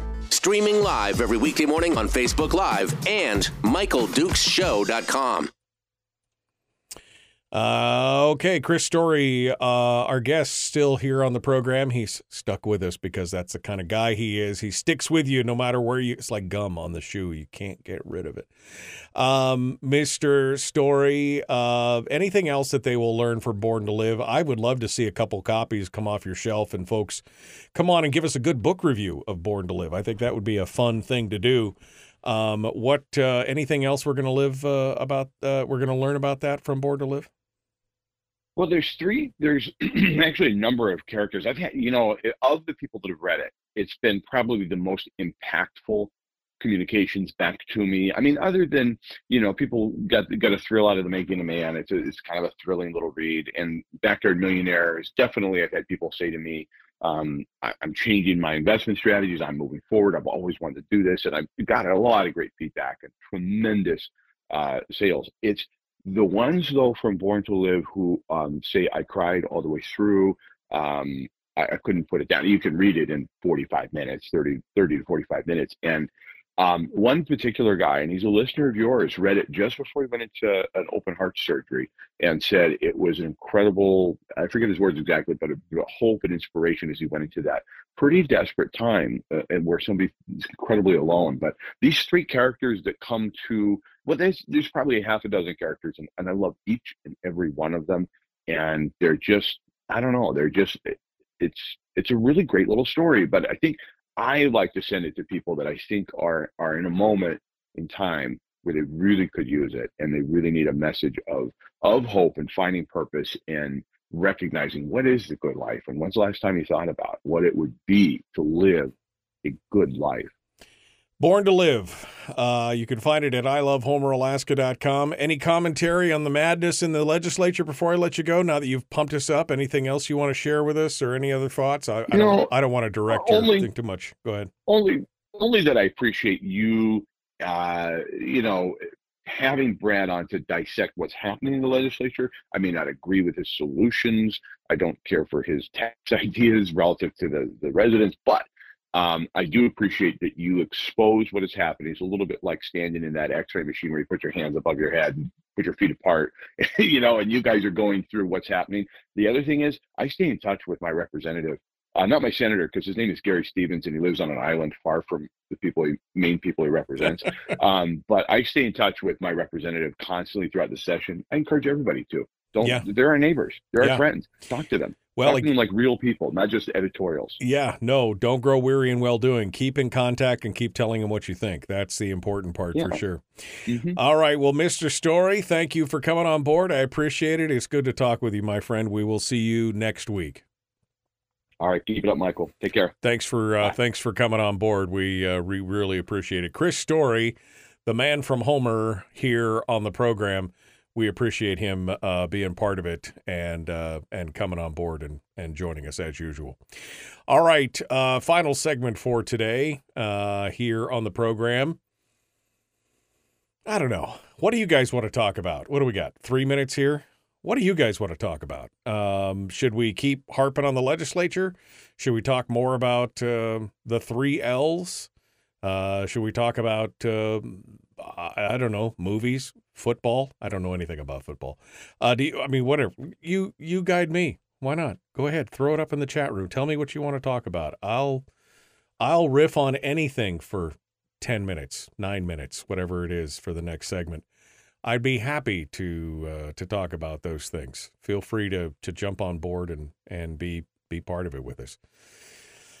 One thing I do, you know what? I'm going to reach for the stars here in the near future. I'm trying to figure out how to get a hold of Jordan Peterson because he had an interview with John Stossel recently, and it was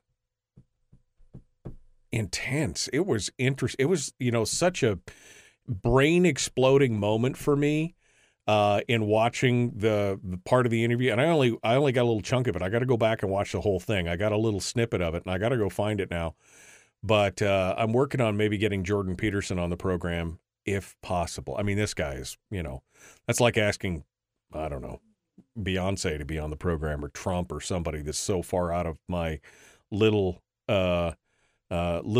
radio show league that I just don't know. But I'm going to try to see if we can get him on for a few minutes to talk about things because, I've been following Peterson for quite a while, and he has got, some very, he's got some ideas that people would consider radical, and he's got, but again, it resonates with me, a lot of the things that he talks about.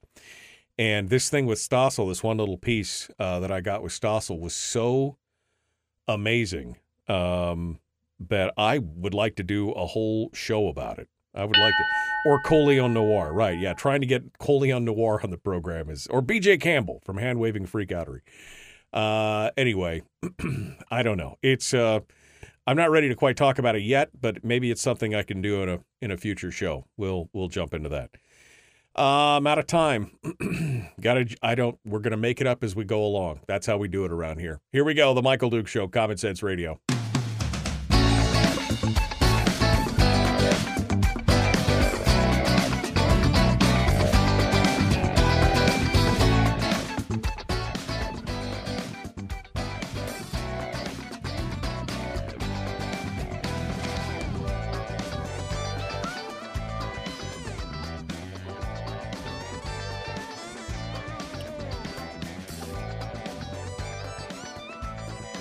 Well, hello, and welcome back to the program.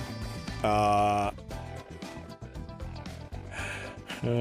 did, Brian. Just answering questions in the chat room here in the commercial break. We finished up with Chris' story, and I appreciate him coming in. Again, it's interesting to see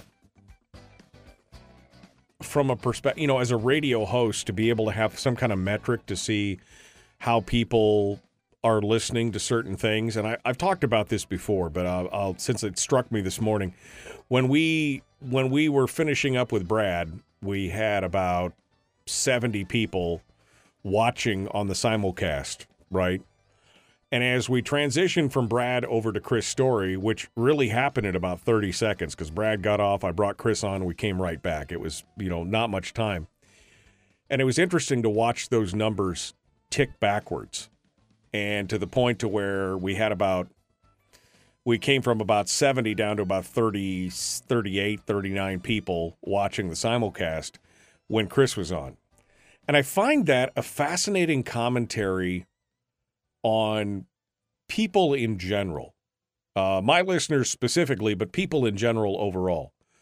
Brad was talking about things that people get upset about. A lot of people in the chat room disagree with it. Even Chris said in the commercial break there, I asked him for his final thoughts on the legislature, and he's like, he appreciates Brad coming on, even though he disagrees with Brad on a bunch of things, including the whole taxation thing, right? And so he, it's Brad's commentary is it's not divisive, but it does raise some flags and it gets people's ire up and things like that. And it's interesting to watch how things like that, things that are in some ways combative. I mean, like Mike Shower, we get Mike Shower on, and we could have 80, 90, 100 people watching the simulcast.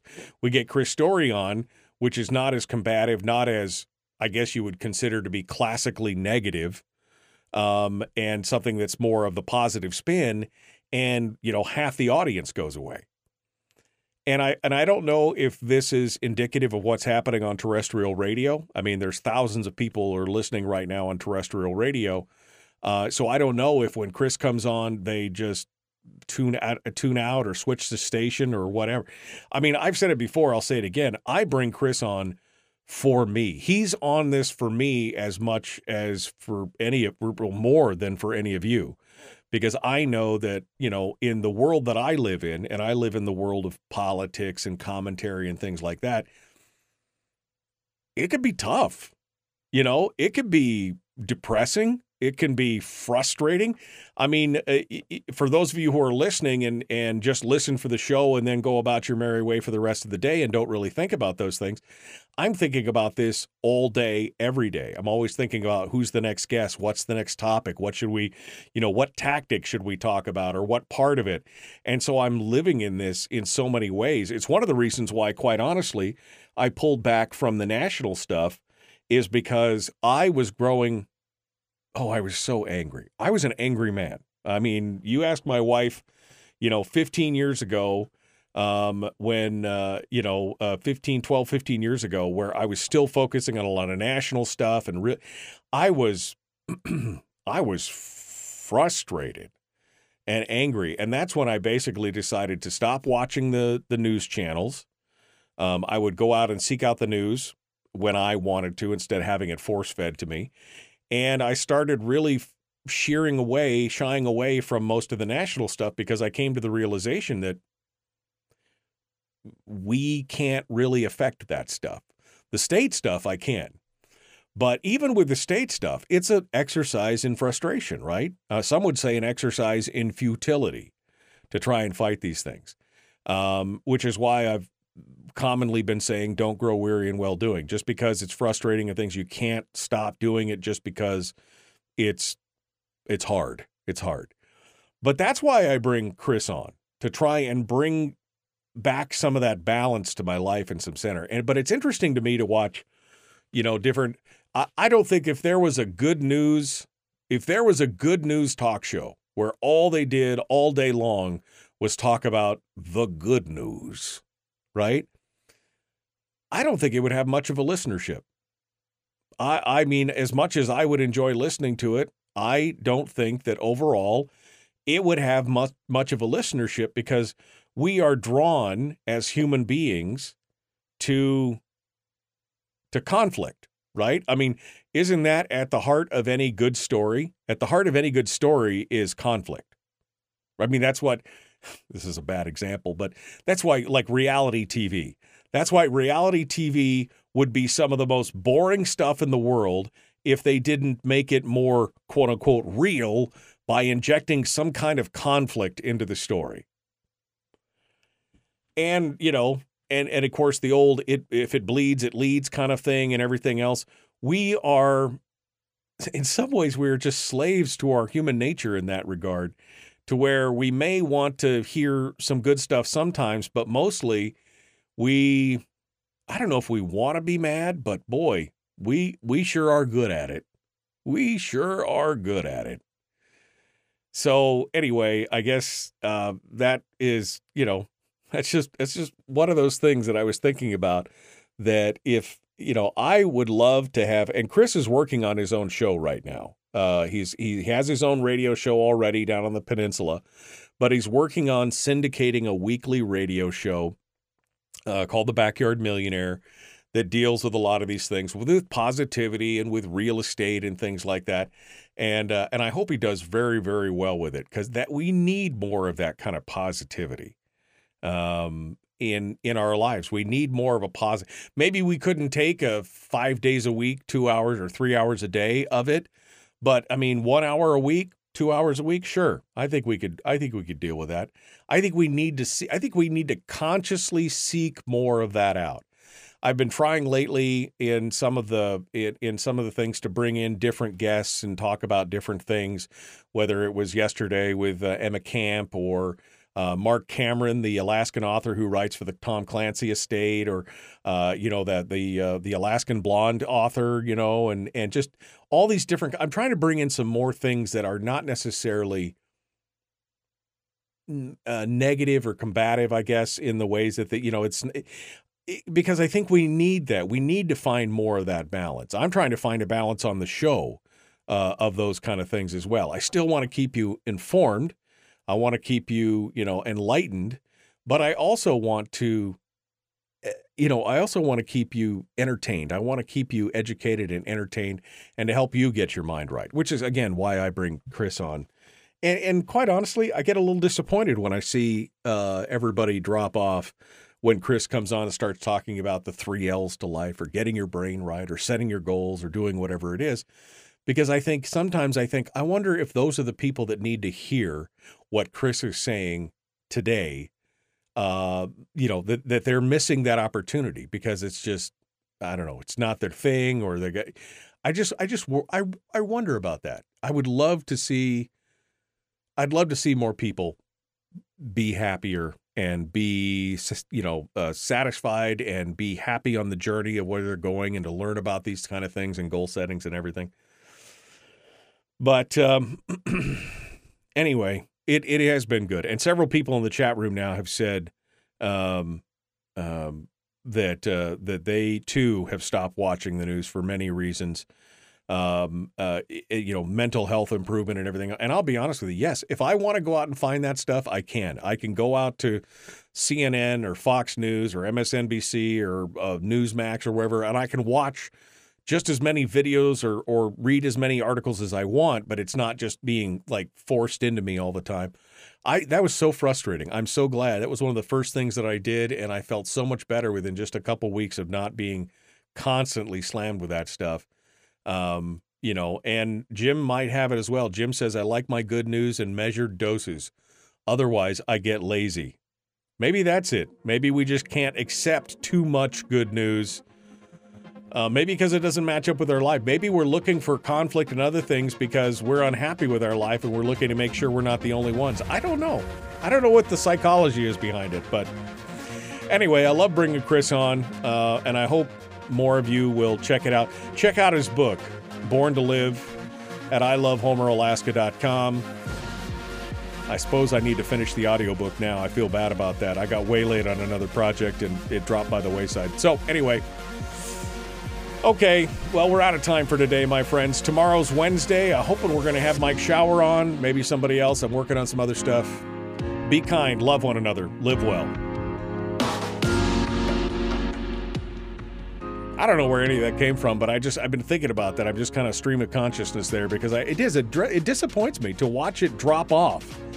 When Chris, I'm looking at the little number on the top of the screen and I could see how many people are watching, and then I just watch it go tick, tick, tick, tick, tick, tick, tick, tick, tick, tick. And I'm like, man, I wish more people were listening to get the good stuff, right? I mean, you could lead a horse to water, but I guess you can't make him drink. That's the whole thing. Yeah, people who have, CNN or Fox or Newsmax, or just that's all they have on 24 hours a day. I've met some of these people, some of the unhappiest people I've ever met. Doesn't matter what their political persuasion is, they are unhappy. And it's, to me, it's a thing. I can see it. Definitely. All right, my friends. We appreciate you. We appreciate you coming on board. We appreciate you being here every day. I'm trying to do something to bring you in and bring you something new every day. That's all I can do. The Michael Duke Show, Common Sense Radio. We will see you tomorrow.